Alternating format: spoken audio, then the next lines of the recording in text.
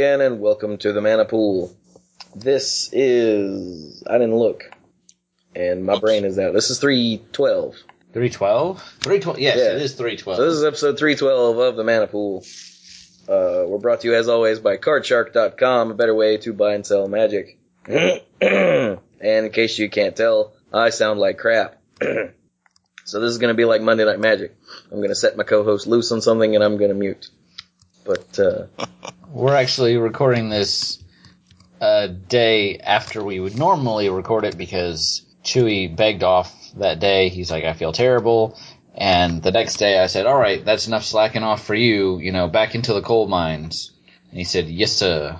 So he's being held against his will. And I said it with that accent, too. Yes, sir. So, yeah, there's a lot of news that has cropped up since the last time that we recorded. There is. So let's talk about some of the news. We're not going to introduce ourselves. Oh, well, yeah, I'm Chewy. I'm the one dying in the lead dork. Brian is over there is the lead rambler, and Mike over there is the rules guy and the game lore guy. Yo. Dirk is in grad school, as he told us before, so, yeah. I'm going to cough now. You guys talk. Brian, I'm the lead rambler. Wait, we already talked about that. So I'm not sure what to talk about without Chewy. I feel leaderless and without direction. There's the first piece of news. Okay. What's the first piece of news? Well, let's see. Chronologically, let's do it in that order. Ooh, that'd be the Born of the Gods event deck. Yes, it is. Chronologically, it's the Born of the Gods event deck. It's the Born of the Gods event deck. Yes, so there's going to be an event deck for Born of the Gods. It's going to be called the Born of the Gods event deck? No, it's not. It's actually going to be called... Oh, wait, yes it is. Haha. Okay, I don't think I have any more jokes like that in me, thank God. So, it's called Underworld Herald, and it's a mono black deck. And it's very interesting. It is interesting. Mm-hmm. 24 swamps. Yes. Yeah, so it's got some aggro elements, like it has a set of Rakdos Cacklers and Rakdos Shred Freaks and Desecration Demon and Mox's Marauder. Tormented Hero, yeah. Yeah, but then it has some interesting interacting with stuff dying and interacting with the graveyard type things. Mm-hmm. Like Erebos' Emissary, you can discard creatures to make it bigger. Zathrid Necromancer, when your humans die, you get zombies. And there's two of those. Yeah, there's two of those. It even has a one of Fated Return in there. So yeah, it even has one pack rat. It does have a pack rat. There's some interesting things going on here. There's a little bit of, I wouldn't say devotion. I don't know if there's any real devotion anything that really cares about devotion in here. There's obviously no Grey Merchant or anything like that. But Herald of Torment, like Mike said, there's definitely an aggro angle to this within the graveyard being sort of a backup, like, oh, well, you play all your guys. I just realized that it has absolutely nothing to do with the graveyard except for Fated Return, which is on the product packaging. I think that threw me off. Possibly. Nothing else. It sends things to the graveyard. Yeah. It does, and that's pretty much it. And I realized that the two cards I featured earlier, that's all they have to do with the graveyard. Interesting. So why Fated Return is the image on the box art, and why Fated Return is in the deck, I have no idea. I think maybe it's the image because it's one of the only things from Born of the Gods, although they could have put Blood Scrivener there, but I don't know. No, they could have put the Herald of Torment on there. Herald of Torment. Yeah, that's true. I saw Blood Scrivener and I was confusing it with the Bob-like thing, the Painseer. The Painseer. There we go. Yeah, why isn't there a Painseer in here? Because it would kill you. Oh, there's that. But Agent of the Fates is kind of weird. Yeah, you take out Fated Return and put in Painseer, and you have no problems. Agent of the Fates is really weird here because there's exactly one spell you want to target it with, and that's Gift of Orzhova. I guess there's also the the Bestow Creatures, but That's just one thing. I think if anyone gets this, it's probably going to be either A, to play it, which is fine, or B, if you're looking for the things in it, you're going to get it possibly for like the Desecration Demon and the Herald of Torment. The two Necromancers, that's pretty cool, I have to admit. Although, how many humans are in the deck? The Agent of Fates, the three Moguses Marauders, 10, the 11, Rakdos. 11. Okay, so there's a couple. The sideboard is kind of interesting, where you've got Cremate's Dark Betrayals for those, lovely black on black video matchups. Duress, another two Gift of Orzhova, Farika's Cure, and Staff of the Death Magus, which I don't know why that's in the sideboard when it doesn't matter what your opponent is playing, unless maybe they're just playing aggro and you want to get a little more life. Well, Staff of the Death Magus is like against a mono red or another aggro deck like this. I guess. It's kind of terrible, so they just threw it in the sideboard. I would much rather have at least 2 or 3 Gray Merchants. If I was going to revise this deck, there would probably be at least 1 Gray Merchant in the deck, just because it is mono black, and you look at all these symbols, and not to mention, Pack Rat, and every copy of Pack Rat has its converted mana cost, so that to me, and it's a body, it does cost 5, but I don't think anybody, at this point I really shouldn't have to explain what Gray Merchant does, because everybody should know. So, yeah, Gray Merchant. I don't know what Cremate is doing except anti-recursion, and I don't know how many recursion decks are being played. I think it'd be cool if there was one. Yeah, that's not really a thing right now. Yeah. So, you can always quote-unquote cycle it, but So, I don't know. I'm not all that impressed. Maybe somebody else is like, oh my god, this is great. And if they think it's great, then great.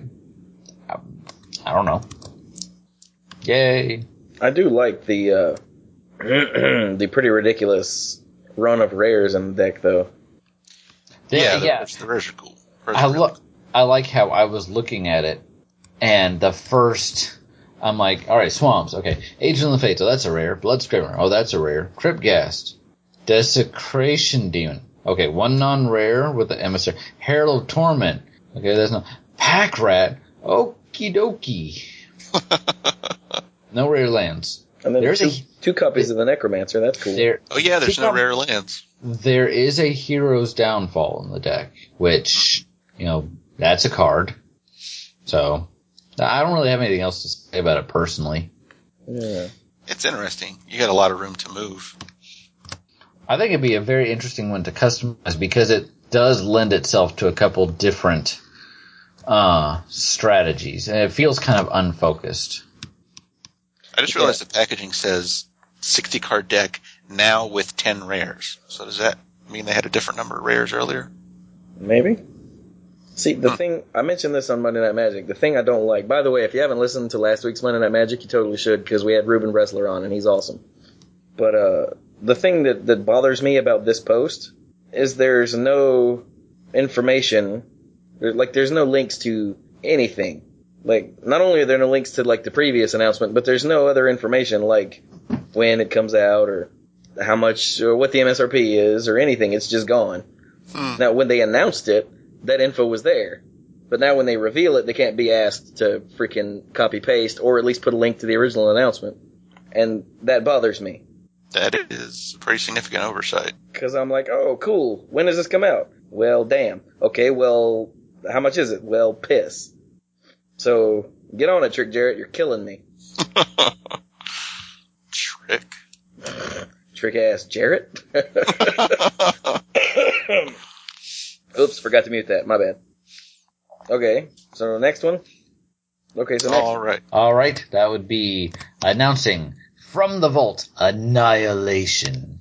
The tag for it is Beyond Destruction Looms Annihilation, which seems okay. Now we've destroyed you, so now we're going to annihilate you. And I'm like, 15 cards, premium foils, including 6 with new art, exclusive spin down, collector's guide, unique process. It's a from the vault, and it's not from the vault 20, so we kind of all know what to expect.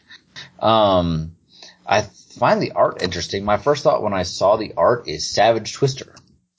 Yeah. Wouldn't that be awful? Let's throw an uncommon in this from the vault.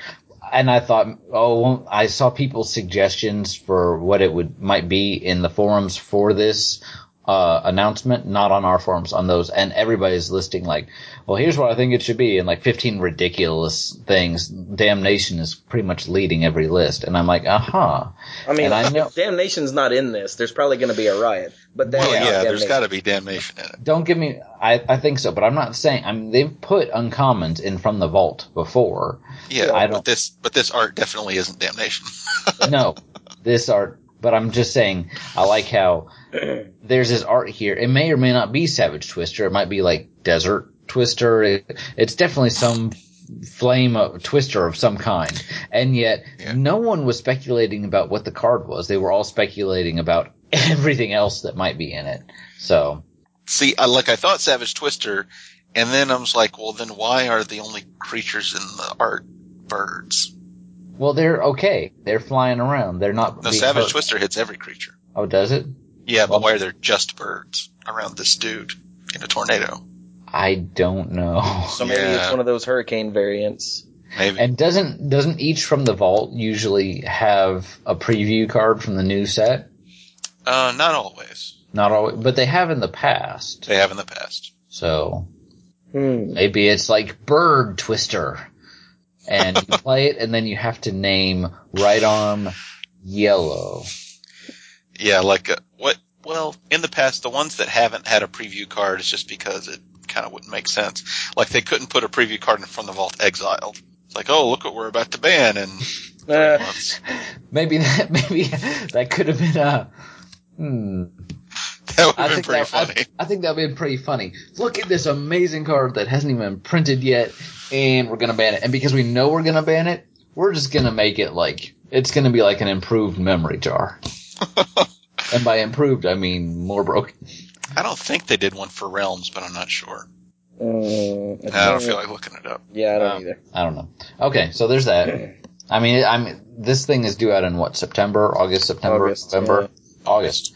So, we're so far out. It's February. Magic Online release date? August 22nd? They always release these on Magic Online. Okay, I guess I just never realized that before now. So, we have to speculate. What do you guys think is going to be in here? Damnation. Well, Damnation. Wrath of God, because... okay, first of all, back up a sec. What are we talking about? It's not specifically said... Beyond destruction comes annihilation. You know, that could be any number of things, but probably it hints towards sweepers of some kind. What I'm wondering is it just going to be creature destruction? Is it like the most iconic removal spells from the game, or is it going to be more broad? Because then you might see something like Armageddon. Ooh, I can see that. I mean, I didn't say I like it, but... Yeah. And then... Now, wait a minute. Brian skipped over this. This tiny little paragraph here gives away what could be some pretty big clues. Okay. Harness the savage power of 15 of the most brutal magic cards ever unleashed. These limited edition black-bordered super weapons are legal in many tournament formats. Sweep the battlefield clean with this powerful arsenal and blast the opposition into oblivion. Okay. Well, I guess I skipped over that. So Flame Wave. Woo! I mean, you could still say... I can see that. You know, you could still say, to sweep, you really need to do more than one thing. Oh, what if that's Sulfuric Vortex? Oh, but that doesn't do that. But why still, are there birds? Awesome. Birds. This is really bothering Mike. Here we go. I know what it is. It's Earthquake. And there's birds there because they're obviously not being harmed. It could be Earthquake. Earthquake was the first red sweeper, right? So. Right. Are they going to do Jockalops? I hope so. Dude, that's what I said on Monday Night Magic. I was like, Jockalops, anyone? What about Apocalypse? The actual card. That would be pretty hardcore. If you don't know what it does, you should go look it up right now. Yeah. I remember what. I don't know. What do you guys think? Chewie doesn't remember. Apocalypse, for 3 red and 2, exile all permanents, discard your hand. Oh, right. Yeah. It only costs 5? I really could have sworn it cost 7. It costs 5 because you have to dump your hand, but no one else does. Oh, that's right. It's not everybody's. Yeah. Exile all non-land permanents or all permanents, period? Oh, pretty sure it says permanents. I'm not looking at it right now. Neither am I, obviously. And any other thoughts about this? It better have damnation in it. I'm just saying. You think they might put upheaval in it? Possibly, yeah. It could be. I think, or Sunder. Jeez. Ruben, again, go listen to Monday Night Magic. This was a really good episode, but Ruben said they should redo or reprint the Portal 3 Kingdoms version of Wildfire, I think is what he said.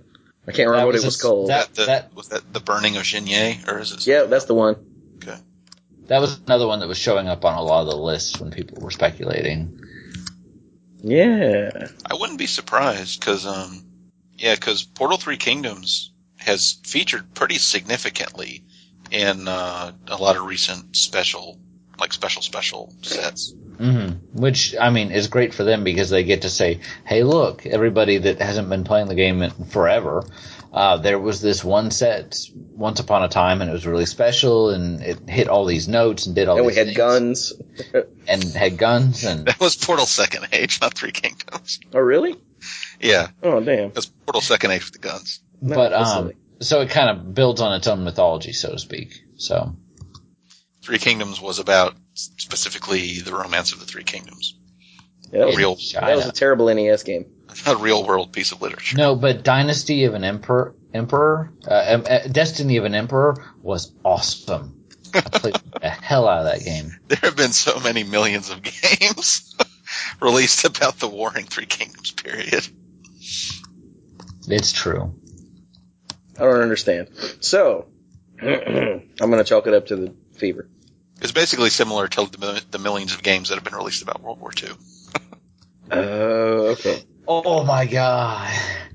So I get it. The 3 Kingdoms is like the beach at Normandy. I'm kind of picturing a like Call of Duty game set in the 3 Kingdoms era. I don't even like Call of Duty all that much, and I get tired of everybody saying Call of Duty is better. I literally saw an argument not too long ago between one person talking about Zelda games and Call of Duty, and I'm sorry, Call of Duty, Totally the same thing. How do you even find enough common ground to have an argument? Dude, they're both video games. Yes, I suppose. I mean, all video games are just there to rot kids' brains, right? Duh. And turn us into murdering psychopaths. But no, think about that for a second. You may not be like para jumping, sky, I don't know. Anyway, I think it'd be awesome. Parasailing. Water skiing. Koopa trooping. Oh no. Now you're just making stuff up. Okay. All right. So in August, we're all going to be annihilated by 15 cards. Yay. Yay. And Mike will buy, and I will mock him for it. Hey. I'll be like, You know this is from the vault where I'll probably actually end up playing with all 15 of the cards. That is a good point. And there's one more piece of news. There is. And it's the most interesting piece of news, and the bad thing is I don't know what it means. Yeah. You can tell exactly when we're recording this. Announcing Geflügelker. Is that how you pronounce that? I think that's the best attempt I've heard of anybody so far. There's a conspiracy afoot. Read the decrypted announcement Thursday night, and guess what? We're recording this on Thursday night, and it's not up yet. Well, it's Thursday evening, not Thursday night. Yeah. What they mean is midnight when the website updates, but. So basically, you can tell this went up this morning, but it hasn't been translated yet. Some people have figured it out. Are we going to say what they said, or are we just going to stick to the preview cards? You might as well. Yeah, by the time this goes up, it'll be common knowledge. Okay. Yeah, well, I just realized something, but we'll get to that in a second. But, when I realized that this garbled message wasn't a simple substitution cipher, I decided that I didn't have time to deal with the nonsense, so I went and looked up to see if anyone else had dealt with the nonsense, and someone had. It's a Vignere cipher. I don't know how you pronounce that. What? It turned out to be some other kind of cipher. Oh, was it a Vignere cipher? Vignere cipher, yeah. Okay, interesting. Anyway, Okay, I'm gonna stop you right there. This started a couple weeks ago with pre-release. You knew that, right? People actually found some cards with like special codes on the back, but the codes were just like rote 13 codes. They weren't complicated like this. That hinted at this. Uh-huh. And what it is, it's a new booster-based set that's called Conspiracy.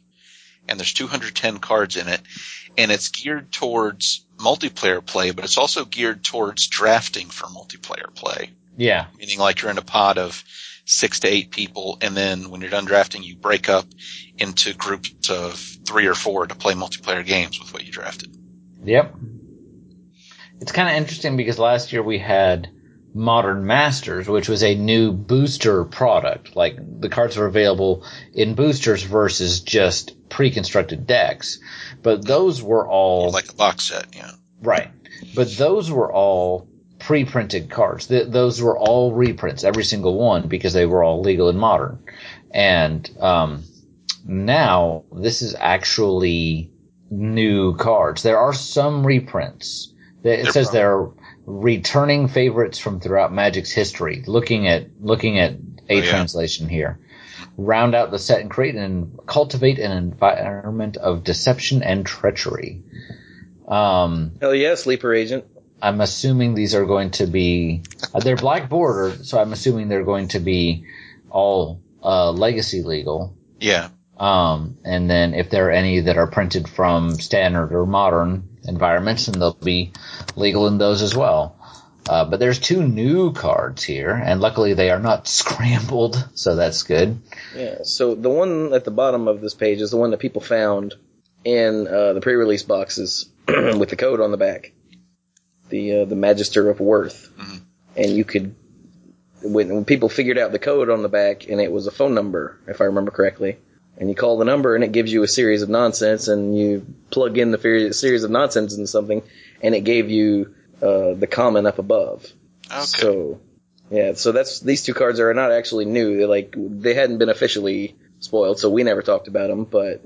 I heard somebody saying something about them, and I really didn't pay attention because it sounded so weird. So, which it was.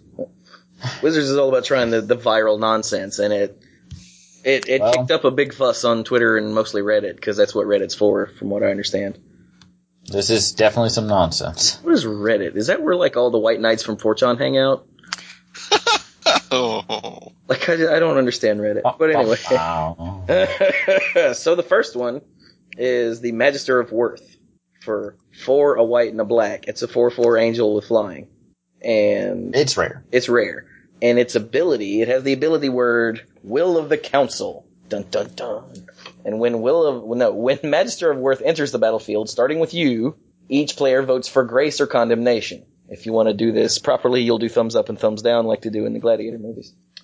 If grace gets more votes, each player returns each creature card from his or her graveyard to the battlefield. If condemnation gets more votes, or the vote is tied, that's important, destroy all creatures other than Magister of Worth.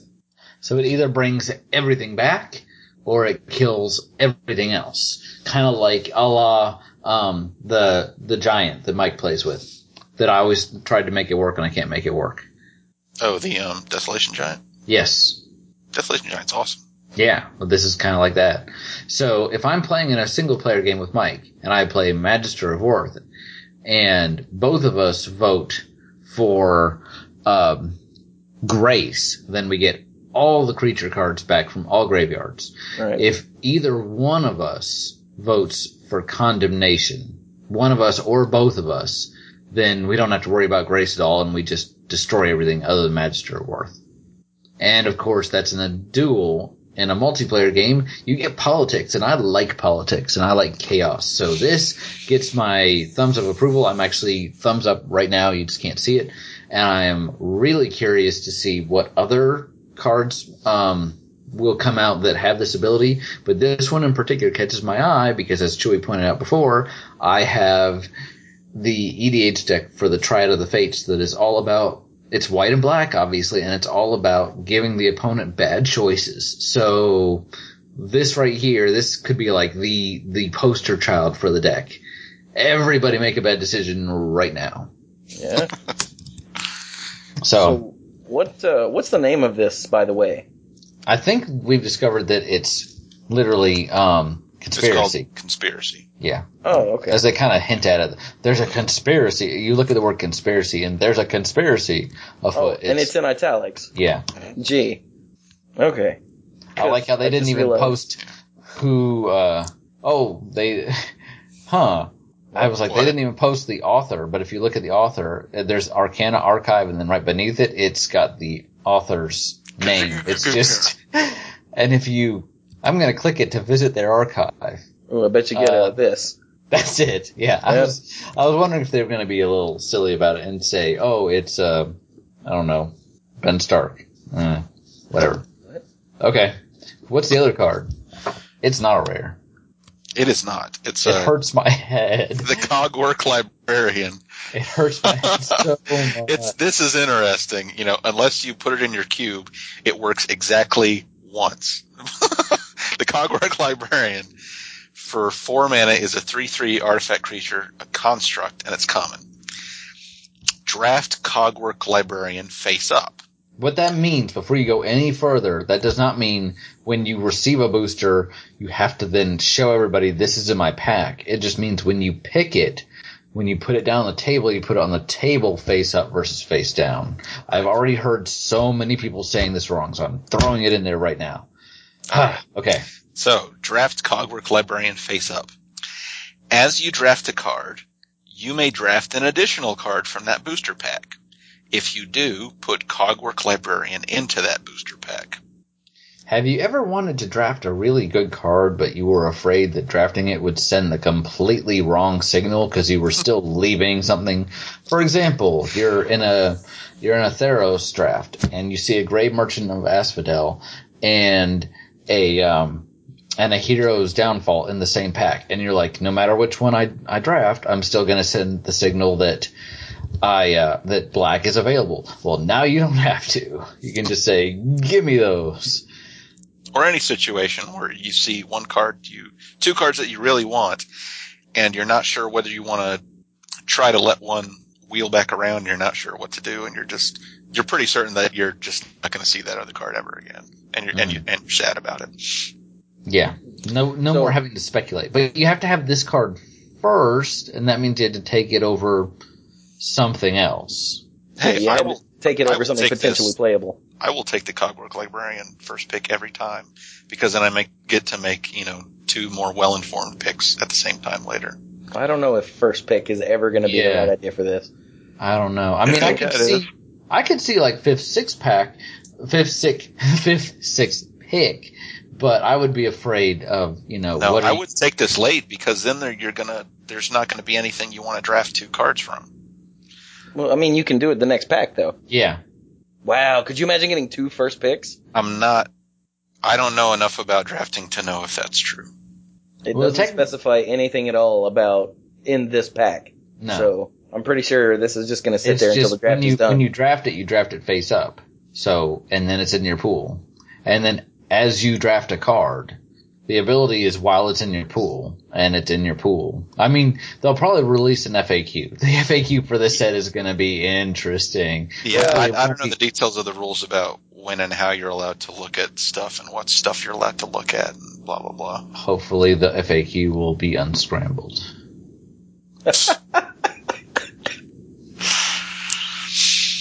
Judge. Wow, that made me laugh so hard I died. I just noticed a little while ago that the Cogwork Librarian, his watermark is a seal of some sort. Yeah, that's the mark for the set. That means that isn't it? That is look down at the Magister of Worth. Magister of Worth has the set expansion symbol in her text box. Oh, that is a different symbol. Librarian has something completely different. It's a wax seal of some sort. Huh. Interesting. Huh. That is pretty cool. Yeah. Maybe it has to do with one of the 5 characters in that other image. the magic clue characters, basically. It was the old man on the right in the library with the weird staff thing he's holding. Or it's the pirate girl next to him.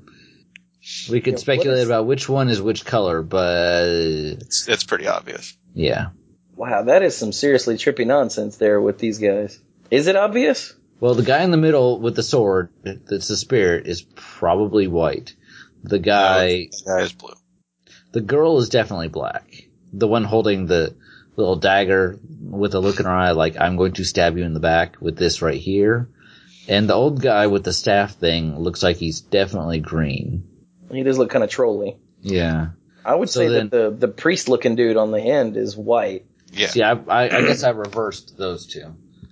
Although I can't see why blue would have a king armor with a giant sword either. Yeah, that's my... He's a ghost. White gets spirits, whereas the guy next to him is like, I'm thinking about something. Yeah, okay, I can see that. Well, I'm dressed all in white with a funny hat. It could be a funny wizard's hat. This is not all a color thing. I guess that means that the other girl with the rapier-looking thing is red by default. She doesn't look... That's definitely not a rapier. She's got ears. She's an elf. Oh, son of a horse, she's an elf. Oh, this just throws everything into... Well, then maybe this isn't color-based. The other guy's red. The guy, it has to be color-based. There's 5 of them and we're playing Magic. that right there, that's a snippet right there. Touche, my friend. I'm tweeting. Right. Oh, well, we'll find out. Which one's the artifact? Uh-oh. Brian just threw a wrench into that theory. No wrenches. So, that's all the news that's fit to something. Okay, I just tweeted that. So... Sorry, choking and dying. Whew, so that's all the news. What's a Vignere cipher? Oh. I used to be able to explain that, but not anymore. It's a method of encrypting alphabetic text by using a series of different Caesar ciphers based on the letters of a keyword. Sure. It's a simple form of polyalphabetic substitution. Hell yeah, Wikipedia. I like the way they didn't actually tell me anything. Screw you. So. Oh, man. Okay, I have a bit of non-magic related news that actually pisses me off, and while Brian's here, I want to mention it real quick. Sure. So, did either of you ever play any of the Batman Arkham games, Arkham Asylum or Arkham City? No. Well, they were developed by Rocksteady. Yes. And Warner Brothers Montreal did the latest one, Arkham Origins, which is a prequel. Okay. And the game is buggy. It was buggy as hell. They've released a couple patches and fixed all of the, what is it? Hang on, progression blocking bugs. Anything that keeps you from playing the game, they fixed. But they announced a few days ago they have no plans to fix the current problems. Instead, they're going to focus on the delivery of downloadable content. So, okay, they're not going to fix what's wrong with the game that people bought and already paid for and are playing and are pissed off about. But they are going to keep working on the ways to get more money, and screw you, you deal with those problems and you like it. That's pretty much what the announcement says to me, as long as you're not paraphrasing too much. I would hope that those DLCs would fix something. But then you're having to pay for a game you already own. That's like making someone pay for a patch that makes something run. That's true. That's awful. That's like you're using Word and you find out that the letter P doesn't work. And they're like, okay, patch 2.0, the letter P works. $10. Hope you like your P's. So the actual announcement says, the team is currently working hard on the upcoming story DLC, and there are currently no plans for releasing another patch to address the issues that have been reported on the forums. If we do move forward with creating a new patch, it will try to address the progression blocking bugs for players, not the minor glitches that do not prevent one from continuing to play. The issues that are not progression blockers will unfortunately no longer be addressed. So basically saying, well, those bugs you're stuck with. Sorry. Well, what are some of the non-progression bugs? Are they game breaking or are they just annoying? Well, either way, like, I'm guessing that they're not game breaking, or else they would continue to fix it. It just bothers me on like on a what's the word I'm looking for here? Like a personal level. Like, it's like like, I didn't even own this game. It's like they're kicking me in the balls. Like, sorry, we'd rather make more money than fix our screw up. It just bothers me. Like, a lot. So yeah, I just thought I'd bring that up real quick. Like, I was gonna buy Arkham Origins. Now probably not, just on principle, because I don't want to give these jackasses my money. Right. But anyway, I just thought I'd throw that out there. Ooh, Magic was also mentioned in the latest, as of this recording, Penny Arcade comic. Which, I'm gonna put a link to that in the show notes too, because it's funny. I actually got a message from your brother yesterday morning, Mike. Yeah, he sent me he sent me a text message while I was at work, and I went to go look at it. It was pretty funny. But yeah, if anybody doesn't read Penny Arcade, you probably should. And if anybody doesn't play Magic, why are you listening to this show? Like, really? I do like if you read his accompanying news post, which usually shows up like within a day of the actual comic showing up. He talks about how he generally likes to draft because one of the problems with Magic is that it can be really intimidated to get into because it's releasing sets all the time and because there's a level of complexity there. And drafting allows you to deal with both a smaller pool of cards as well as less expense. At least, I mean, granted, if all you do is draft, there's an expense every time versus, using your own cards at with your friends. But compared to like a tournament, then it can be less cost prohibitive. So I thought that was interesting. Yeah. I'm actually reading the news post now because I hadn't seen that. I'm the only one that did the reading. I see how it is. It's like being back in high school all over again. Well, when the comic was first posted, the news post doesn't go up right away. Yeah. So I didn't see it. As long as they've been doing this, you think they would get their comic and news post synchronized. Like, It must. Well, they are as professional as you can possibly get in this industry. I mean, they have packs. They have pretty much. They are just as bad as we are. No. I'm saying that there's a reason for doing it the way they're doing it. Clearly, they've been doing it for like 15 years. I guess clearly it doesn't bother people too much that the news post doesn't go up right away. So they've got other crap to do. Yeah, and that's what I'm saying. People like you, Chewy, and Thomas who barely ever even read the news post ever. Sure. But when I do, I like it to be there. He doesn't always read the news post, but when he does, he wants to read the news post. Exactly. Okay. Well, y'all have been talking about that. I've been rereading the Wikipedia description of a Vignere cycle, and now I remember it. So basically, Chewy, in a Caesar cipher is another name for a rotation cipher, where you just basically shift the alphabet, however many spaces over, and start using those letters instead. You know what I'm talking about? Yeah.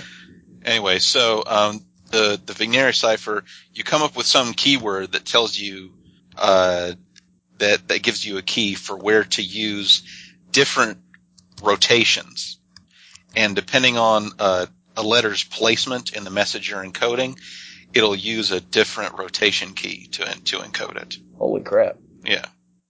See, all I got away from that is people keep talking about Caesar ciphers, and it's making me hungry. Oh yeah, you can get a Caesar side cipher at Wendy's now. I love Caesar cipher sauce. Anyway. It's paying for it, that's the hard part. I wonder what the keyword was. The keyword was actually in the title. From the vault, not from the vault, announcing Magic the Gathering, whatever it was the cipher. Okay. And you had to figure out that was conspiracy from the little italics. I'm pretty sure it would have been really funny if someone figured it all out and the cipher word, the keyword was actually something stupid like boobs. Yeah, we know our player base. Boobs. Whoa, with my voice sounding like this, I could almost do The honest movie trailers. Now, see, I was literally about to say that, and every time he says that word, there's something in me that just twitches. I'm like, that's not how that word goes. I am not in 5th grade anymore. He's like, boobs. And I'm like, boobs. I heard it in one. I'm like, okay, whatever. And by now I've seen like all the honest trailers, and I want to find this guy, and I want to shake his hand, because I think he does a great job. And I want to chop his head off for boobs. I'm just like, oh, just stop. Like, I've watched almost all of the honest movie trailers. I think I've watched them all, actually, except for maybe a couple. And he doesn't actually say it all that much, but when he shows up in other places, like when he showed up on the Cinema Sins, they did like a crossover thing. Mm-hmm. He made a point to say it like it was a catchphrase. I'm like, you don't ever say that enough for it to be, stop that. Quit it. I don't know. It just drives me. I'm trying not to be irrational about this, but I don't know. Yeah, I just want to hit him in the head. Stop. Yeah. Like in Ghostbusters, when Egon pulls out the thing, and Peter jumps up and smacks it. Will you cut that out? Anyway. So, we've burned up, like 40 minutes of this episode just with news and nonsense? Sure. Yes. Okay. Should we take a break? No, not yet. Well, I don't know. Probably. Slave driver says no. Slave driver's not boss of me? By definition, yes, he is. Well, how long do you think the other stuff we're going to talk about is Wikipedia. actually going to take? Because if we don't break now, it won't make any sense to break later. All right, let's take a break. I want you back at your post in 2 minutes. Oh, I was actually coughing during most of that and didn't hear it. Ow. That's all right. So I'm going to say we should take a break just because I'm dying. Holy crap. Do we have any music we should add in here? I don't know, maybe something about dying? I feel like there should be an auto-tune version of somebody saying, TK427, why aren't you at your post? Or it's TK421. See, there's your problem. Okay. Ooh, I know. I got it. There's a, man, I don't feel good. You should just... Okay, sorry, that cough was bad. So here we go. Just because of the way my life has been going lately, this is a song from Bad Hair Day by Weird Al Yankovic. It's called Callin' In Sick. We'll be right back. Just don't feel like going to work. I think I'll call my boss, then I'm gonna hack and cough and wheeze. Swear I got some strange disease. What's that little twerp gonna say?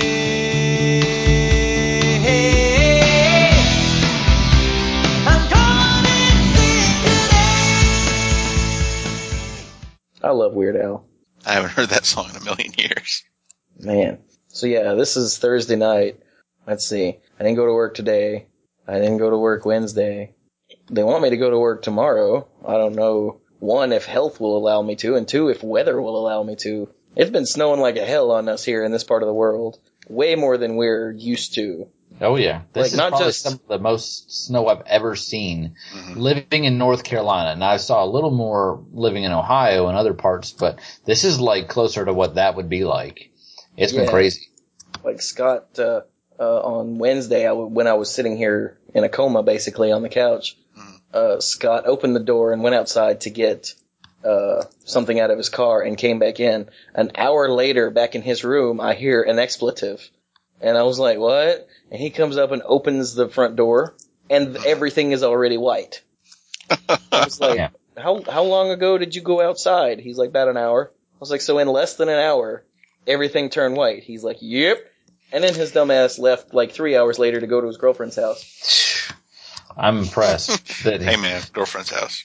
Well, yeah, if you're gonna get snowed in with me, who's sick and dying, or with her, who's fine, yeah. Like, I would have left him sick to go with my girlfriend, who I don't have. So I came home from court. I had actually a couple cases on Wednesday, the first real day of the snow, But all the DAs were moving as many cases out as quickly as possible because they wanted to get everybody out of there. So I was done pretty early. So I go back, I pick Sam up from daycare. She'd only been there for like 2 hours. But I said, look, I don't want to come back out. I get home. Carrie happened to call shortly after I got home. She's like, are you home yet? I said, yes. Is it snowing there? No, because the snow is coming up from the south. And she works north of where we live. And, okay, will you let me know when it really starts to snow so I can head out? I said, yeah.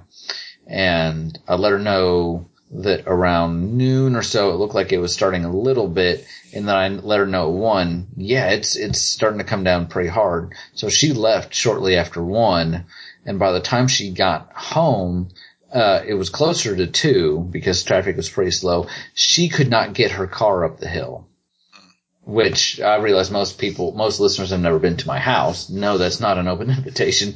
But we do live on an incline. And, you know, it kind of. That's an understatement. Okay, it is a hill, but we have never had a problem actually getting up the hill. But there was no traction whatsoever. She had to leave her car at the bottom of the hill. Off the road, mind you, at the bottom of the driveway, but still. It just never even occurred to me that in the space of like an hour, there would be so much snow that she could not get the car up the hill. It's crazy. And now the listeners are like, magic! So where were you going with that? Chewy? Apparently he was going nowhere. And I was muted because I was coughing. I'm really glad that I got sick. Like, the listeners listen to us for magic. What the hell? Excuse me. Yeah, you definitely didn't miss anything good by not going out.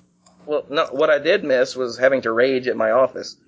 Like, apparently it rained. It snowed so much so quickly that it was dangerous to be out. Mm-hmm. Yeah. Scott said when he left, it had been snowing for like 2 or 3 hours already. And he said the roads were already like there was no salt on the roads. And they've been salting roads every day since like Monday. Yeah. And because when you've got, 4-5 inches of snow piled up on the road, of course it's like there's no salt on the road, duh. Yeah. So, but from what I hear from some of my coworkers, now everyone knows how much I hate my job because they're all evil people. Like, the higher ups are all evil people. They care nothing about us. Honestly, it seems like they hope we die.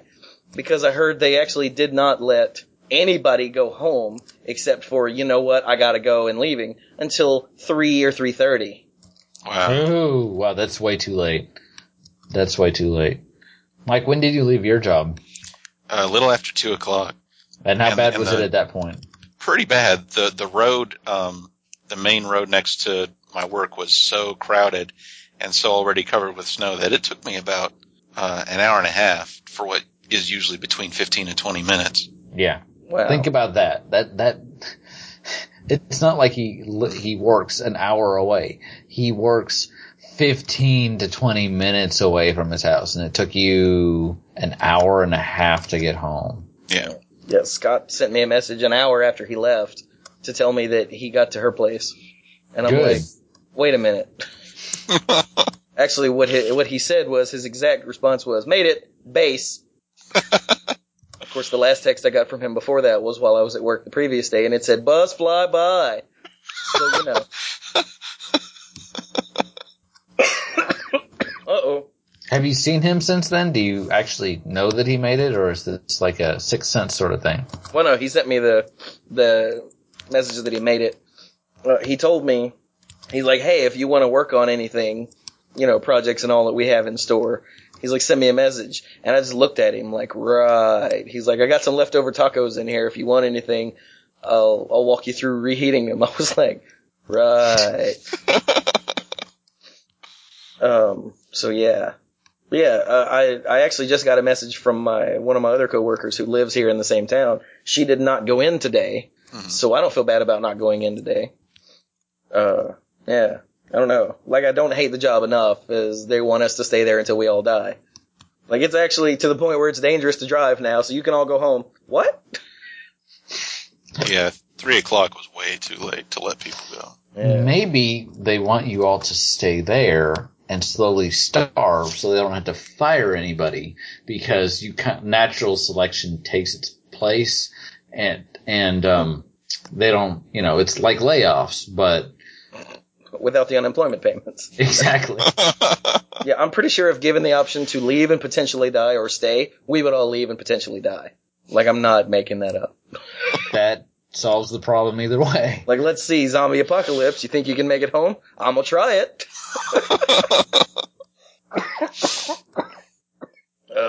Anyway.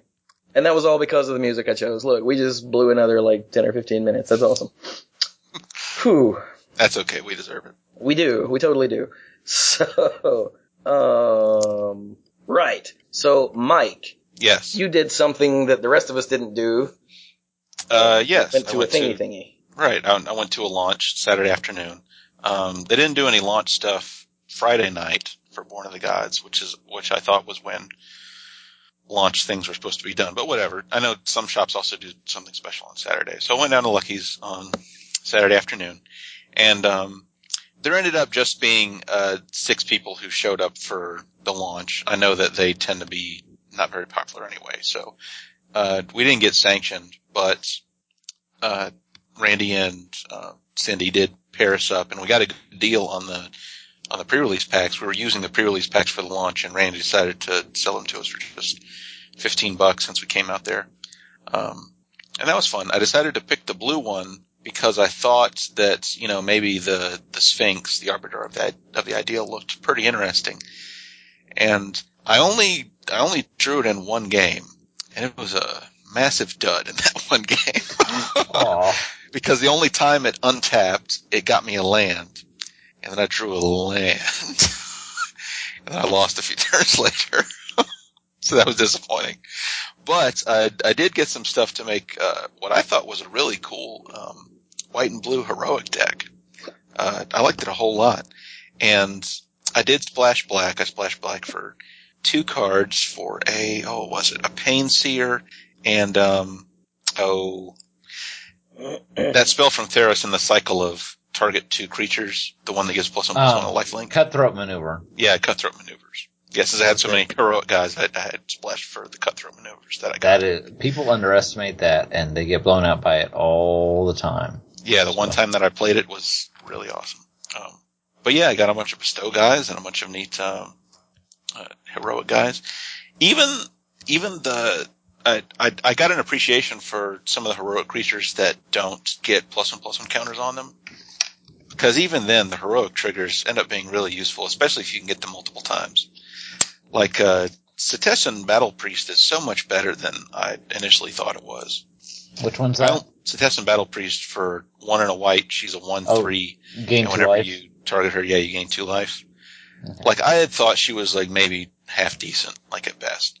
But she's actually pretty good if you have stuff to target her with. She's actually pretty useful. And the Chorus of the Tides, the 3/2 flyer from Born of the Gods, where you scry 1 when you target them, that was useful. That was really useful, especially if I was able to do it more than once. But yeah, I had fun. I ended up going 2-1. The round that I lost was this, really just miserably boneheaded mulligan decision. I won the first game, but then my opponent decided to be on the draw in the second game, and that was probably because she had a pretty high curve. I found out later that she had opened the red pack, but was able to put together a really awesome looking green-black deck of the kind that I love to play in Theros Limited. Uh-huh. So I was kind of jealous that she got that in her red pack. But my opening hand in game 2 when I was on the play was 1 Temple of Silence, a Pain Seer, and then other stuff that cost 2 or 3. And I sat there and I looked at it. And I looked and I asked her and I said, "So you said you're going to be on the draw?" And she said, "Yes." And at that point I just should have thrown it back, but I was like, "Nope, I'm going to try this." And so I played the Temple of Silence and I scried and it wasn't land and I put it on the bottom and I'm like, "Yes, let's go." And then 4 non-land cards later, I just gave up because she had a bunch of big green creatures that were going to make me die. So, and then I ended up losing the third game in a really, really close game, but whatever.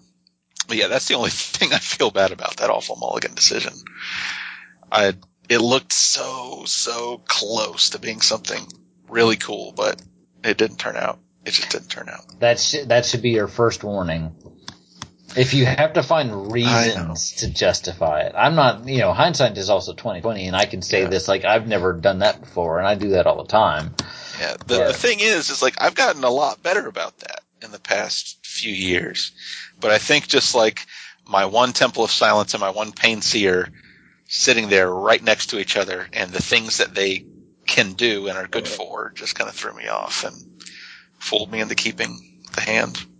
Yeah, don't listen to Brian. Brian is also one who told me when I drew that. If listeners that listen to the last episode will remember this. I had some sort of hand that if I drew anything, I was good, and I happened to draw something, so I was good. And Brian was like, well, clearly you should have kept it. I'm like, I don't think I should have. I did, and it was worked, a safe but hand. I don't remember. I don't remember what the hand was, but it felt pretty safe to me. You only needed to draw one of like 20 cards in your deck, so I don't know. I think I had like 2 forests and the satyr who you can sack for red mana, the hedonist, and a bunch of red guys. But you need red mana to sack the green guy for the red mana. But you can still play it and attack with it and play the other green spells you draw.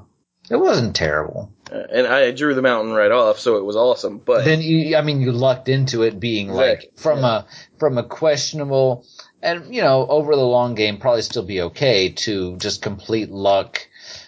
Not there's anything bad with that, but just the ideal hand. It went from being like okay to like the nuts with that one mountain, because you just kind of exploded all over the place. Pretty much. But yeah, I had fun, and the hero card for the launch was the Explorer. So when you have it, you can play an extra land each turn. So that'll be interesting to see if it helps against the Horde. Wait, it's just like an Explorer? Yeah. Do you have to sacrifice it for that? No, not this one. This isn't one of the ones you sacrifice. So you get a free Explorer? Yeah. Well, exploration. My eyes are twitching right now. Well, you have to use it against the Hordes, which is going to be blatantly unfair if you don't have the help of the hero cards. Okay, I guess I can stop twitching now, I guess. Randy actually had the Horde, the stuff for game day was delivered to him that Friday evening, so he had it in the shop, but he didn't try to sell me one, so I'm going to assume that means he wasn't selling it yet. But I didn't get to see like what the rules were for it or anything. But yeah, I had fun, and I traded in some stuff to help me get some Scalding Tarns. So I found out that in that fairy deck that I've, pretty much never play anymore and actually don't really like anymore, I actually had 3 Bitter Blossoms in that deck and 2 Mistbind Clicks, one of which was foil. So, wow. So I traded in the Bitter Blossoms. So I took the deck apart and then traded in the Bitter Blossoms and Mistbind Clicks, and it helped me get some Scalding Tarns. Which is much more useful to me than those Bitter Blossoms ever will be, I think. Unless you decide to play Modern. And I will not play fairies in Modern. I will definitely play something with either mountains and or islands in it, so Scalding Tarn. Oh, hey, look, Scalding Tarn. Yeah. So yeah, that was cool. Cool. Sounds like fun. A good time. Yeah. Okay. So while Mike already did something to report on, Brian will be doing something in the near future. Yeah, hopefully. I was talking to Mike about that while you were away, and I am like 95% certain that it's a go, but I do have contractual obligations to carry for that morning, so if everything goes as planned, then everything will go as planned. So this coming Saturday, the 15th of February 2014, depending on when this gets posted, there is a Star City IQ, which is a invitational qualifier, which is kind of like the lower branch. I've never been to an IQ before. If I go to a Star City event, it's usually the Star City Open when it's around. The nearest Star City Open will actually be the Invitational at the end of March, which is going to be in Charlotte. And there's the Invitational, but then they will also have the usual Standard Open that weekend. So, But anyway, so it's an IQ and it's a standard tournament, and I figured, why not? And when one of the motivations for going to this was I don't always do standard, but when I do, I like to try and bring something that's not completely done by everybody else, and I had the motivation maybe to try and build like an Ashiok deck, a blue-black sort of deck. And I kind of sleeved it up and I started testing it, and I found out a couple of things right away. First of all, it was pretty good, but it wasn't great, and it was very, very situational, and I tried it a couple different ways, and every time I changed something, I found that I still always had to have Night Veil Specters. Always, all the time, and forever. And I own no Night Veil Specters. I own no Heroes Downfalls. And the amount of cards that I would have to borrow or obtain for the deck was starting to become problematic, because one of the whole reasons for going was it's a local tournament, and I had an idea in mind, but it was not going to be one where I was going to spend hundreds of dollars to get ready for it. You should have told me you needed Heroes Downfalls. I have some of those too. Oh, really? Mm-hmm. Do you have Night Veil Specters? No.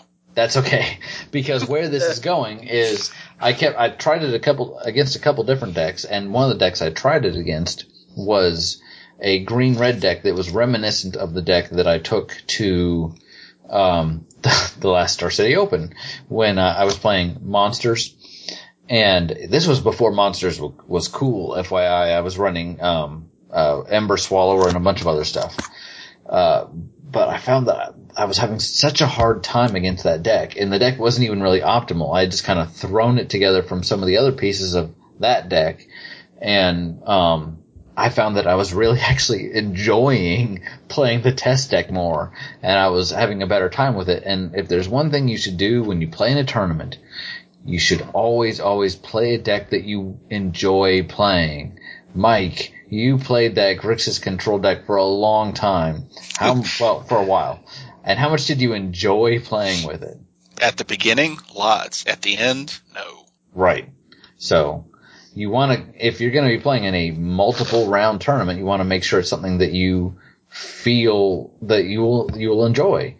And, you know, I don't expect to come out of this thing in first place. That'd be nice, but I expect to hopefully have a good time. So I actually took some of the cards that I'd added to the other deck, put them in here, kept proxying everything up, and I'm really happy with where it is. So I might make a couple modifications to the deck, but I'll go ahead and we wanted to treat this as a from the deck box, so I'm actually going to go through the cards in the deck fairly quickly and kind of hit some high notes.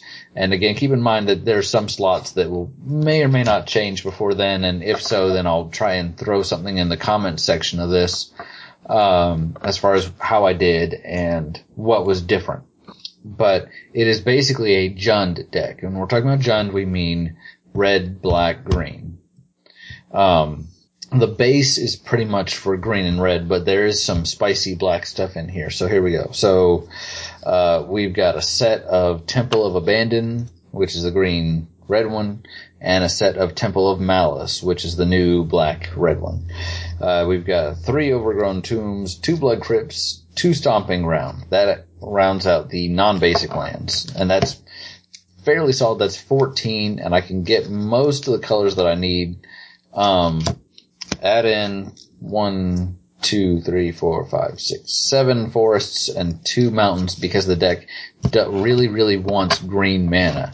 Why does it really want green mana? Why did I put the non-creature spells before the creature spells? Here we go. It really wants green mana because we're talking about 4 Elvish Mystics and 4 Sylvan Caryatids to start things off. And if you land a Sylvan Caryatid, it's such a great rampant growth. You're pretty much set forever until they wrath the board, and then oh well. But off of a turn 2 Sylvan Caryatid, there's not a whole lot that the deck really stumbles on. So those are kind of the mana creatures. I'll come back to the issue of mana in a second, but continuing with the creatures, 4 Fanatic of Xenagos. He's great. He's awesome. And there are times where they will just make him a 4/4, and then they'll play their land and pass back to you, and then they'll Heroes Downfall it or kill it any number of ways. And that's fine because it's such an efficient creature for what it is. So 4 Fanatic of Xenagos, 3, as it stands, I don't need to borrow this one. I talked to these guys about it, but 3 Mogus, God of Slaughter. And that was one of the big things that changed this from just a green-red deck to a Jund deck because it is so good. Just the ability to even just 2 damage or sack a creature, which against most people is going to be 2 damage until they can't afford it anymore.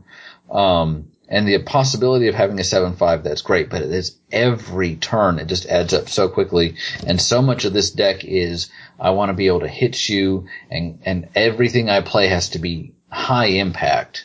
I'm not looking to draw a lot of cards. I'm not looking to deal you 10 in one turn with some sort of combo. This is just every turn you're taking some form of damage. And that actually leads me to the next creature, which is always a creature, unlike Mogus. 2 copies of Rakdos, Lord of Riots.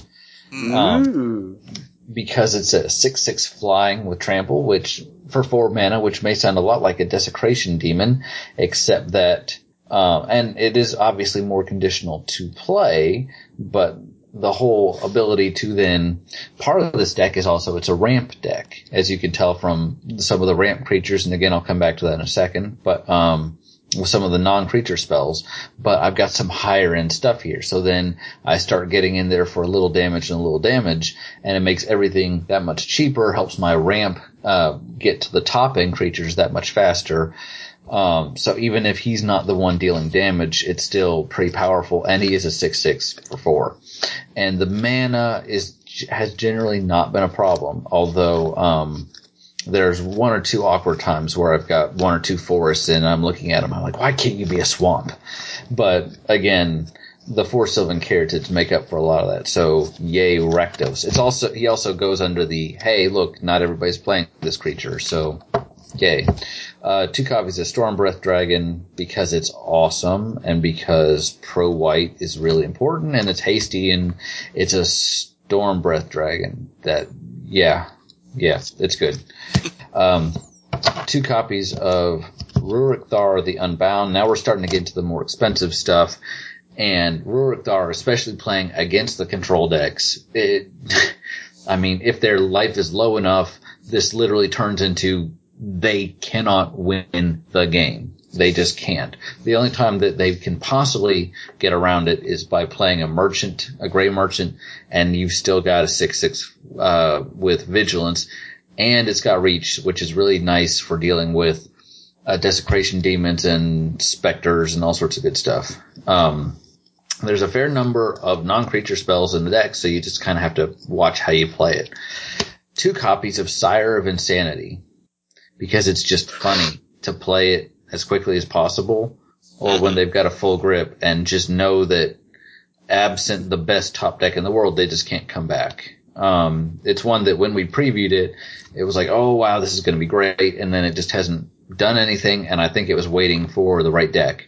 Also, keep in mind, between Sire of Insanity and Rakdos, that the Moguses actually get turned on pretty fast with some of this stuff, and even the just the solid red things like Stormbreath Dragon or the red-green ones still contribute somewhat to turning them on. Mm-hmm. Baby.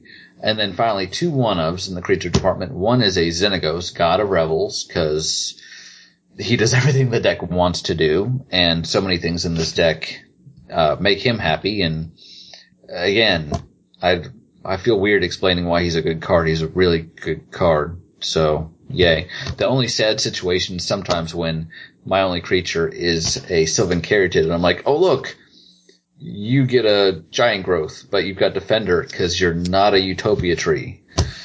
Go. That one's for you, Mike.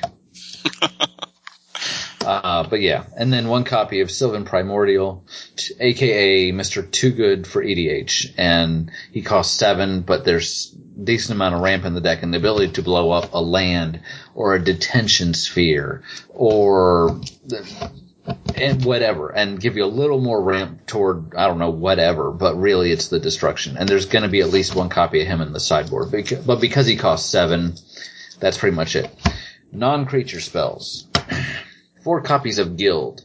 Yes. 4 copies of a 4 mana spell. Brian really loves some Guild. I love me some Guild. It's exile target creature. It doesn't care what color the creature is. It doesn't care if it's multicolored. It doesn't care if it's black. It's exile. It's a sorcery speed whatever. If they've got a god out and the god is actually a creature, it will exile it. If they've got a desecration demon, it'll exile it. If they've got a hexproof creature, you can't do anything about it, so who cares? And it fixes your mana. It doesn't fix your mana. It can fix your mana for that turn if you then want to play an elf or if you've got untapped mana, but really the power is exile, and then it allows me to do whatever I want, then follow up with a Rakdos or whatever. So again, it's a little more of that ramp. So guild, good. 3 copies of Chandra, Pyromaster. Turns out, despite what some of the naysayers were saying, she's actually really good. I wonder who could have called that. I don't get it. When we were previewing her, some people were like, oh, if she cost 1 mana less, or she had 1 more loyalty, or if her +1 did something, or if her 0 let you play something for free or whatever. But a lot of the top players, I won't name names, but a lot of them were saying, one person actually said that this one was worse than the first Chandra Nalar. And I'm like, I'm sorry, what? No. But it turns out all of her abilities are pretty good. Even that last one, although I'm not really trying to build toward it, but, she's great. And the ability to go, hey, look, your guy can't block, so now I'm crashing in with my big guys is pretty awesome. So, yay, Chandra. 2 copies of Flesh and Blood, mostly for blood, but because I have black in the deck, occasionally it fused together can be really awesome. But just blood for the ability to get a fling effect without having to sacrifice with some of the things in the deck can be just backbreaking. And finally, and this is the spot that's probably the most contentious right now, I've got 2 copies of Bow of Nylea. There's some creatures with trample. What goes better than creatures with trample? Creatures with trample and death touch. And that's pretty awesome. All of its abilities are useful. I really wish the deal 2 damage to target creature with flying was deal 3 damage. It's not. So it doesn't kill a Night Veil Spectre. It doesn't do anything against a Desecration Demon unless you're setting it up where you're going to lose a creature in the trade. But there are times where the life gain in particular in an attrition war has kept me alive. But these might turn into hammers of Perforos by the end.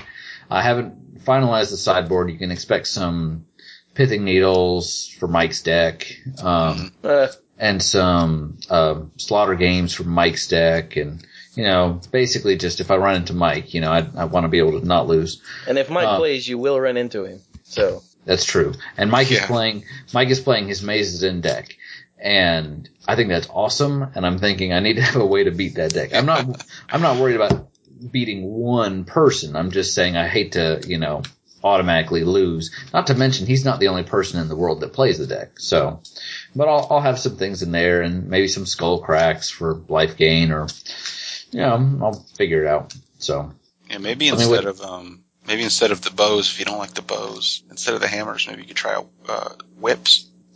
Actually, I have really been toying with that idea. I have 2 whips, and I thought about using those instead, especially since I've got a decent amount of black mana fixing. Mm-hmm. There was earlier in the deck, I happened to get 3 of the Hydra, the Scourge of something, where you can sack a creature, tap it and sack another creature to put more +1/+1 counters on it. I had some of those in the deck and had some fun nifty combos with that and the whip to do some things, but it was a bit too. Yeah. Don't try to mess with that. I'm saying, like, if you're looking at the bow and you're looking at the abilities and you're like, well, the life gain is good, then why don't you just get the whip? Because then all your creatures get lifelink. All my creatures get lifelink, and which would be nice to win some of these matchups. Most of them are pretty huge and undercosted anyway, and then the ability to then bring one back and give it haste. Yeah, especially if you get the dream play of whip and then on a later turn play a sire. I'll tell you the only thing, and I'm not saying that's a bad idea. I think it's actually a really good idea. And I just caught what you said about the sire, and that's awesome. But the only thing that's kind of stopping me a little bit, and the reason I didn't just automatically put it in earlier, is because I was conscious of where the deck was on the curve. And they're between the guilds, the gods, and some of the stuff. It starts to get pretty crowded at the 4 slot. So so that's why you were thinking hammer. Yeah. But, and I might play with some of the numbers. You notice there's a fair amount of 2-ofs in there, and part of that is just because that's where the deck wants to be, and part of that is I'm really indecisive. And so, but I'm feeling pretty good about it. It's fun to play. It's a bit unpredictable, but it has really big moments. It has big Timmy moments. So it's not like the Jund decks of old where, you get 3 spells in 1 turn thanks to Bloodbraid Elf, that sort of thing. But it's more about everything that I play. I use the early turns to set up, and then everything I play is something that will immediately impact the board. Yeah. So it's not really subtle. Only about as subtle as a Rurikthar or a Sire of Insanity or a Rakdos can possibly be. Rakdos is very subtle. You just haven't been to a dinner party without him, with him to know it. So, anyway, that's the deck. Chewy, what do you think? I think it sounds like a blast. Awesome. And definitely some number of dread boars in the sideboard. Be sure you throw at least 2 of the Deglamour, whatever it is, on the side. Yeah, Unravel the Aether. That's the one, yeah. I thought about maybe, depending on what happens with the bows, I may even have 1 in the main deck, just because there's no shortage of targets for it. In just about any deck. It can hit Bident, it can hit Thassa, it can hit Urboros, or Whip, or pretty much the only thing Gods and their weapons. Gods and their weapons. A green-red monsters deck without Xenagos is pretty much the only matchup where it wouldn't do anything, and that's 1 matchup. So, no, definitely have that on my radar. Definitely. Sweet. I love Guild. He does. He was way more excited about Guild than I expected. I'm willing to believe it really is that good. When I had some in the Dimir deck that I was testing, I had some Quickens in there, and Quicken is a card that better players than me have played. So I'm not saying it's a terrible card, but one of the reasons I actually took it out because I realized the only sorcery in the deck was Guild. And I'm like, I can always cycle it for a blue, but I don't know if I really want to make it cost 5. So, give me a creature count and a non-creature count real quick. Okay. I'm including gods as creatures. Yeah. Right? Okay.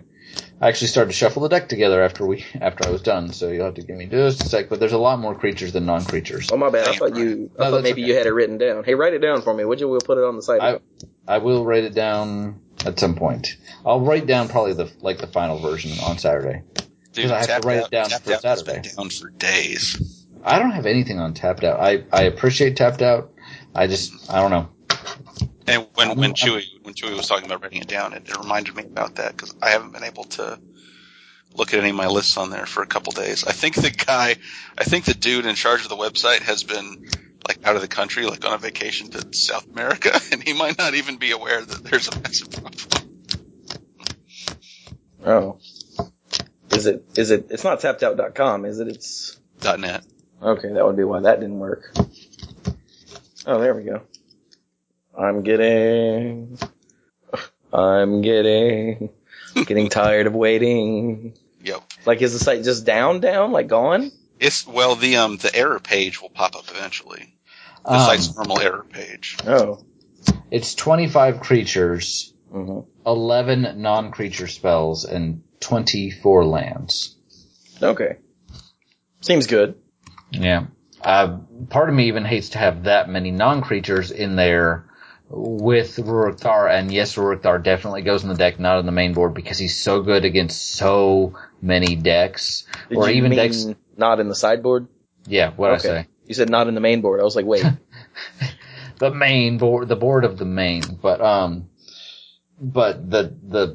there's enough that, you don't have him out all the time anyway, and then, worst case scenario, they kill him and then you play your stuff, or you can take the hit or whatever, so.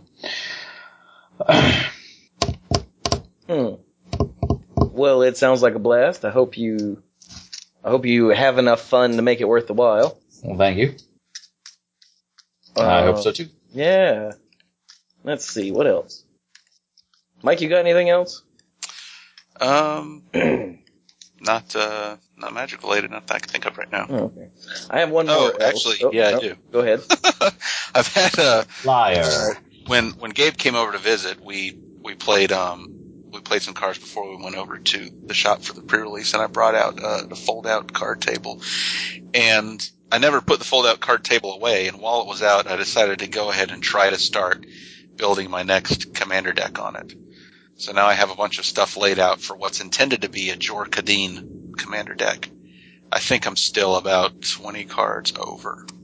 Remind me what Jor Kadeen does. Jor Kadeen, for 3, a red and a white, he's a 5/3, and he has first strike, and his Metalcraft. Yeah. is all your creatures get +3/+0. That's awesome. Yeah. Yeah, so right now I'm 20 cards over.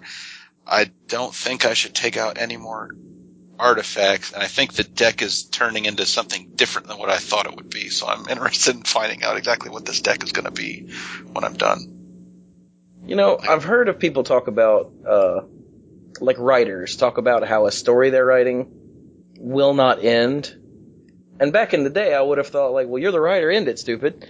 But that's actually not how it works. You have to do what the story wants you to do. Yeah. And right. You gotta tell the story properly. Yeah. I am not a professional writer. I'm not, but I was an English major in college with a definite emphasis on creative writing. I still enjoy writing a little bit now. I just don't have the time for it. But not only have I written quite a bit, but I have read a lot more of writing books, and like books like On Writing by Stephen King is one of my favorite examples, because not only is he an author that a lot of people know, and not only is he actually a really good writer. If you feel like you don't read horror and you want to stay away from him, that's fine, but he writes really well. Something that most of the best authors will say is oftentimes their characters will start behaving in ways that they were not expecting. They will draw out the characters, and they'll have a story in mind, and they'll start to write it. And some people start at the beginning and work backward, and some people start in the middle, and everybody has different techniques. But a lot of times, if you really invest time in the characters, they will start doing things you don't expect them to, and sometimes don't even want them to. I've heard several reports from a major author that, I was completely shocked when such and such character actually died. And some of that is kind of, I feel like, playing to the camera a little bit, build up that moment. And some of that, I think, is genuine. I completely took over this conversation. Where were you going? Yes, sir. I was just saying that the deck isn't going to turn out the way I expected. And what I was trying to get at, and Brian took off in a good direction, but then I was muted and couldn't jump back in.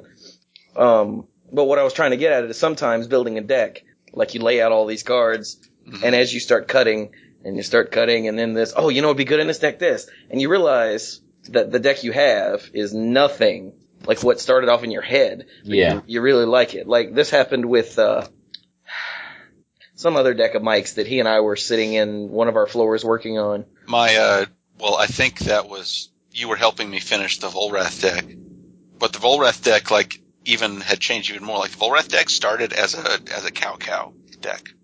Oh, yeah. That's how much different my initial conception of it was. Oh, no, wait, I was thinking of your mono red deck. Oh, yeah, that's became because the first version of it turned out to be a big disappointment. Oh, my God. Oh, I was going to say steaming pile, but okay, we'll go with disappointment. Well, yeah, I almost said big pile of garbage, but I decided to be a little more generous. Yeah. So, yeah. But that happens more frequently than you'd think. So here's a question, for the listeners. You know how I've been talking about, upcoming projects and stuff you guys want to see? An idea I had was, what if people were like, we want to see you stream? Well, since I don't play Magic Online, and I refuse to stream Magic Online even if I started playing it, would you guys be interested in, a camera pointed down at a bunch of cards and, stream some deck building? Get Mike over here or Brian over here and with some cards and be like, so we're going to build a deck out of this and see where we come up with. Would that be something people are interested in? Because I'd be interested in doing it.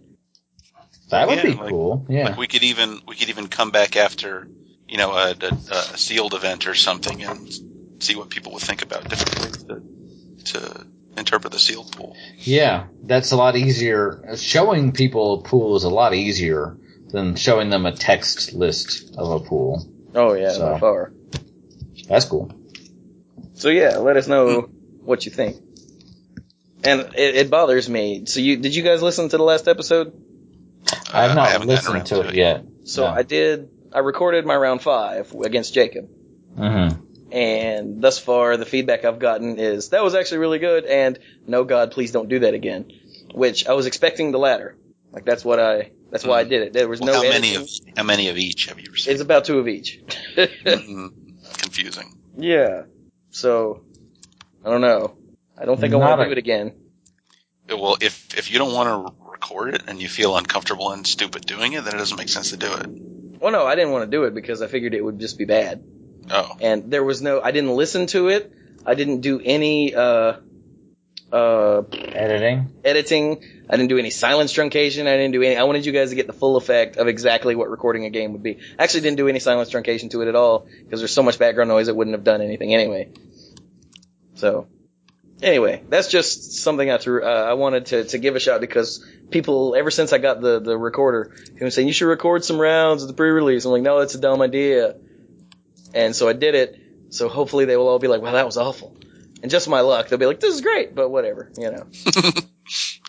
I do appreciate Jacob letting me record it, because he was like, I don't even know if I want to play, man. It's like, not like I can get prize, I don't know. I was like, hey, tell you what, you want to make it matter? I'll record it. And he goes, what? I gave him a quick explanation. He was like, oh, that's cool, yeah, let's do that. I was like, oh, really? Because I actually wanted to play, because I enjoyed my deck, but... Well, I'm glad he was up for it. Yeah. Did you win? I think so. Yeah, I did. Listen to last week's episode to find out. Yeah. I already know how it ends now, so no. Nah. Spoiler.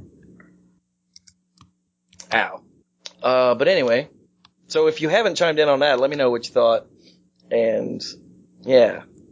And I really appreciate... I asked for, a couple weeks ago, I asked for more detailed ideas. Mm-hmm. And I've gotten lots of more detailed ideas. I haven't responded to any of you yet. Because I'm bad at this. But, let's see here. John, Clayton, and... Come on. Aha! Is it this one? I can't find it now. Look, it's marked as unread, and I still can't find it. This is terrible. But anyway, John and Clayton especially gave us some really long and well thought out ideas, and I was like, wow, I love you guys. And they both came up with a similar idea that Mike had also come up with but hadn't said anything, which never even remotely crossed my mind.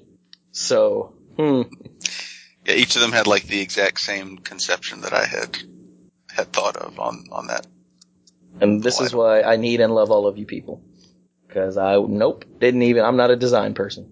So the idea they had was using, the color wheel, essentially like the little color gems that are on the back of a magic card, and having the white one be the Mana Pool logo, which is essentially white, and then the blue one be Brian's head, and the black one be my head, and the red one be Mike's head, and the green one be Dirk's head.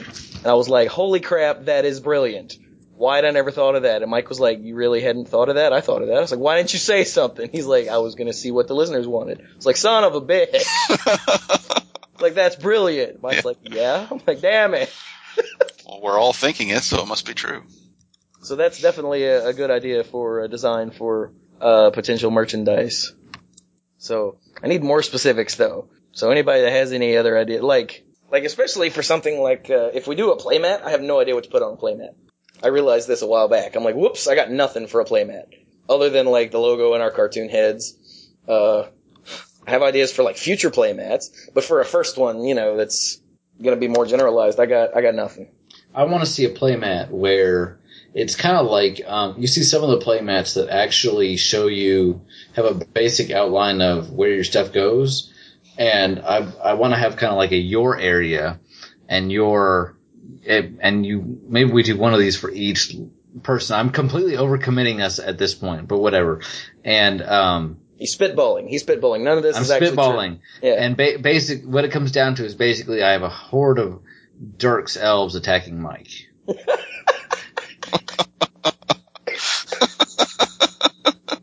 And they're like jumping out of where the library goes and stuff like that.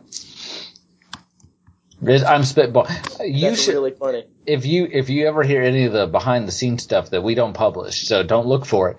But if you were to hear, we don't even record it, so we don't. But if you were to hear any of the stuff we're talking about, and we talk about things like certain episodes that may or may not correlate with certain calendar events, I throw out a lot of ideas, and a lot of them are terrible. So I'm not saying this is something we're going to do.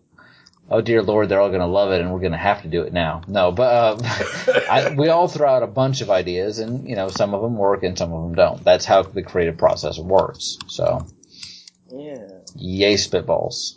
They hold us all together in their warm embrace. Moist. That's such a fun word. I don't know why that word bothers some people. It's just it is a little icky. It physically bothers Molly, so I try to say it around her as much as possible. There are some people that literally cannot stand to hear that word in other words. But yeah. Oh well. So do we have anything else there, gentlemen? I don't think so. My wife's waiting for me, so. Yeah. So in that case, we should final thoughts. Mike.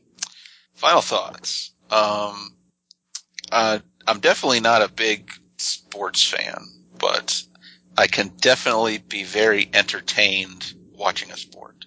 So I've been watching a lot of Olympics coverage this past week. Like I've had it on in the background on mute while we've been talking. And for the last while they were showing the women's skeleton event. I'm sorry, what? Skeleton, like the luge event where you speed down the track and you're on a sled and you're on your back going feet first. Right. The skeleton is that, except you're on the sled and you're lying on your stomach and you're going head first. That seems infinitely more death-defying. Yeah. Okay. And that makes it a lot cooler to watch too. So that was cool. Right now they're starting the men's ski slope style event, which is basically like applying a snowboard like trick track, except you're using skis and stuff. So this will be pretty cool. They did the women's earlier this week, and that was pretty awesome to watch. What is that called? Like free skiing or something?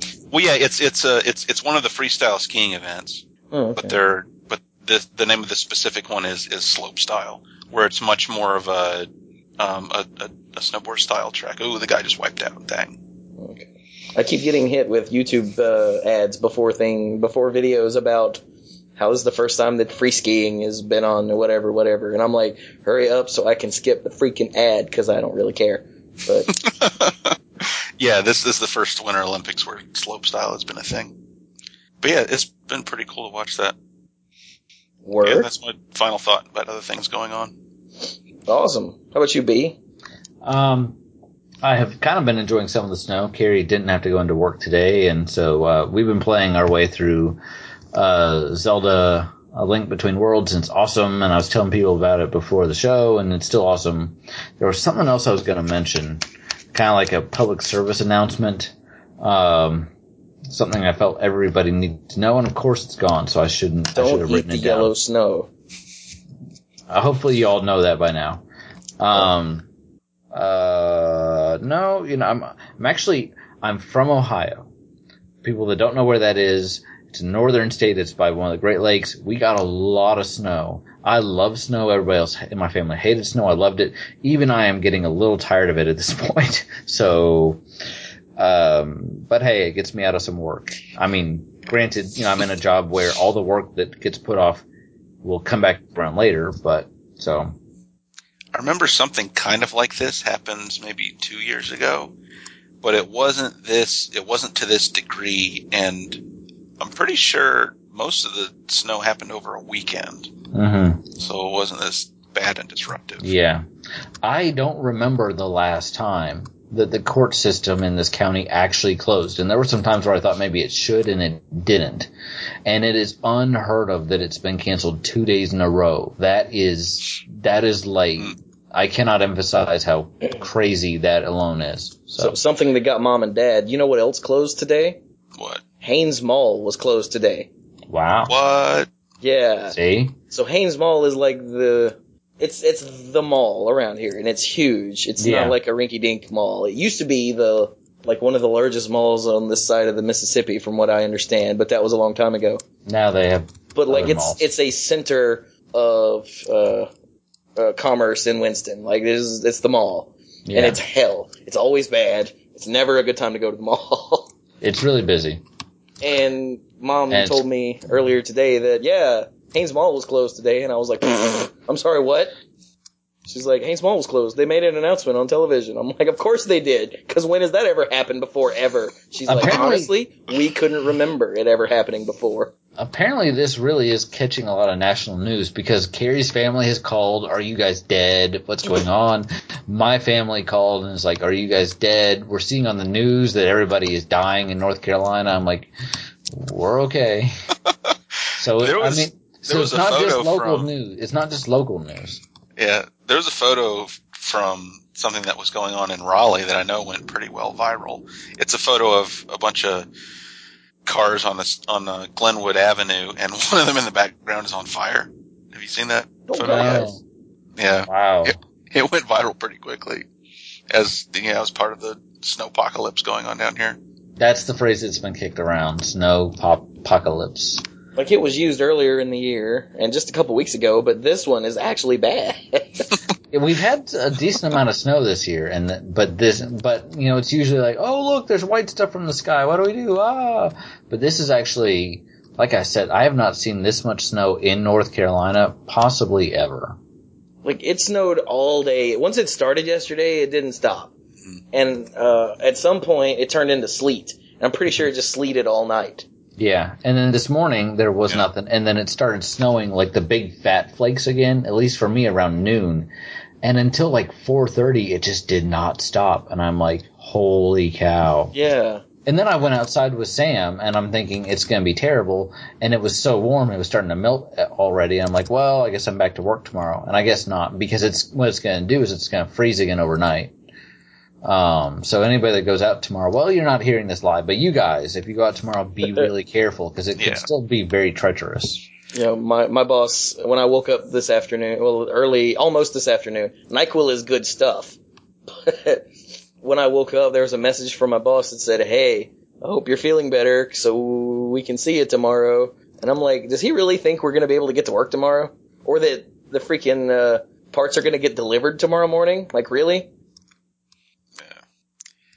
Yeah, and I know there have been some people out there rolling their eyes. People who live in other places rolling their eyes, like, oh yeah, 2 or 3 inches of snow and the whole South shuts down. It's like, okay, yes, some places did get 2 or 3 inches of snow, but some places got a lot more. Like around here in Mount Airy, there were some localized spots in Mount Airy where they had 14 inches. Holy God!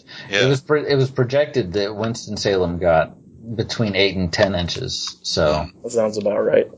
Yeah. So Angelo, actually, from the Pit Imps podcast, there was a tweet at me this morning. It said, hey, did they give you guys the day off? I was like, I don't know. I took the day off because I died. But by the way, I did a guest spot on Pit Imps number. Give me a second. I forgot the number. Come on, MTGcast, load faster. Send us an email if you remember what number or episode Pit Imps chose on. It was episode 55 of Pit Imps that I did with Angelo and Ryan. And Ryan apparently has been a big Chewy fan forever. So it was really funny being there with Angelo, who doesn't give half a damn, and being there with Ryan, who actually called me a magic podcasting god. Huh. And I was like, well, I'm not saying you're wrong. You've been called a lot of things before. I'm pretty sure it's never that. No, you are the Xenagos of the podcasting world. I was thinking more Afara, but whatever. That actually fits really well. No, not Afara, but yeah. So I just thought that was funny. But everyone should go listen to that. We had a nice random rambling discussion about the modern bannings and assorted nonsense, and it was good. I don't know how much of it he cut. Probably a fair bit, because Angelo does editing. Loser. But anyway. Right then. So was that all for you guys? Because I think that was all for me, too. Yes. I don't Yeah. have, Right. I don't have Maybe I anything can else, catch Carrie before she runs to bed, so. But as always, we're looking for more ideas for, designs. Like right now, it sounds like the stuff that I want designs for are shirts and sleeves and play mats. These are the things that are looking to be the most, popular. Well, they are definitely the most popular from all the responses I've got from anyone, so, and keep in mind, I want these to be something that people other than just the hardcore fans will appreciate, hopefully. Like, I don't know if, having sleeves that say I'm bad at this game would sell or not. But, like, for shirts and playmats, it's actually not so bad, but for sleeves, the freaking, minimum order is a gazillion sleeves. So. Yeah, so you gotta be pretty sure that you're getting the right one. Yeah, so having cutesy things on sleeves is cool and all, but I don't want to be stuck with a gazillion cutesy ones after the hardcore listeners buy their, 4 packs or whatever. So, bear that in mind when you start throwing out ideas. So yeah. But I think we're done now. So, as always, all the contact information, go to themanapool.com. I'm working on the Born of the Gods. When I'm not dying, I'm working on the Born of the Gods horoscopes. I was hoping to have that up, before any tournaments, but I got sick and died, so that's not gonna happen. Cause it's too late already. Actually, this is something I meant to mention earlier. One of our, listeners wrote an article about us hitting 300 that, due to various stupidities on my part, I've just gotten around to, so hopefully that'll be posted up on themanapool.com in a couple days. Dude, I'm having the most trouble between my phone and my computer getting things synced up. Like I found an email from a listener in October that I had I'd written out a response and hit send, and it didn't send, so it sat as a draft in my phone. Wow. I didn't see it in Gmail, so I just assumed that the email went through. I happened to be looking through my phone, I saw a number in drafts, and I'm like, why is there a number in my drafts folder? I looked, there were like 3 emails to people that just hadn't gone through yet. Luckily, none of them were super important, but what the hell, dude? That's weird. And my Facebook Messenger on my phone is also kind of a jerk, and sometimes it doesn't tell me when there's a new message. And one of the new messages was Matt's article. He's like, hey, you never got back to me. I'm like, you never sent it. He's like, yeah, I did. I'm like, where? And I scrolled up, and I was like, oh, damn. So, yeah. But it's just a nice little appreciation piece that isn't just like, oh my god, the Manipool's so awesome, so it's worth posting, Right. So that's cool. We are awesome, though, by the way, just in case anyone missed that. We are pretty good. So, okay, with that, I guess we'll be done. Right, themanapool.com. There'll be stuff going up there, other than just the show, in the very near future, hopefully, if I quit dying. On Twitter, @themanapool, or on Facebook, facebook.com/themanapool. There's the forums, cardshark.freeforums.org. Go sign up there. I keep saying we have an amazing forum community with no jerks, but it's not very big and active. That's probably why it's so good, is because there aren't many of us. And yeah. Oh, and send us an email, dorks@themanapool.com.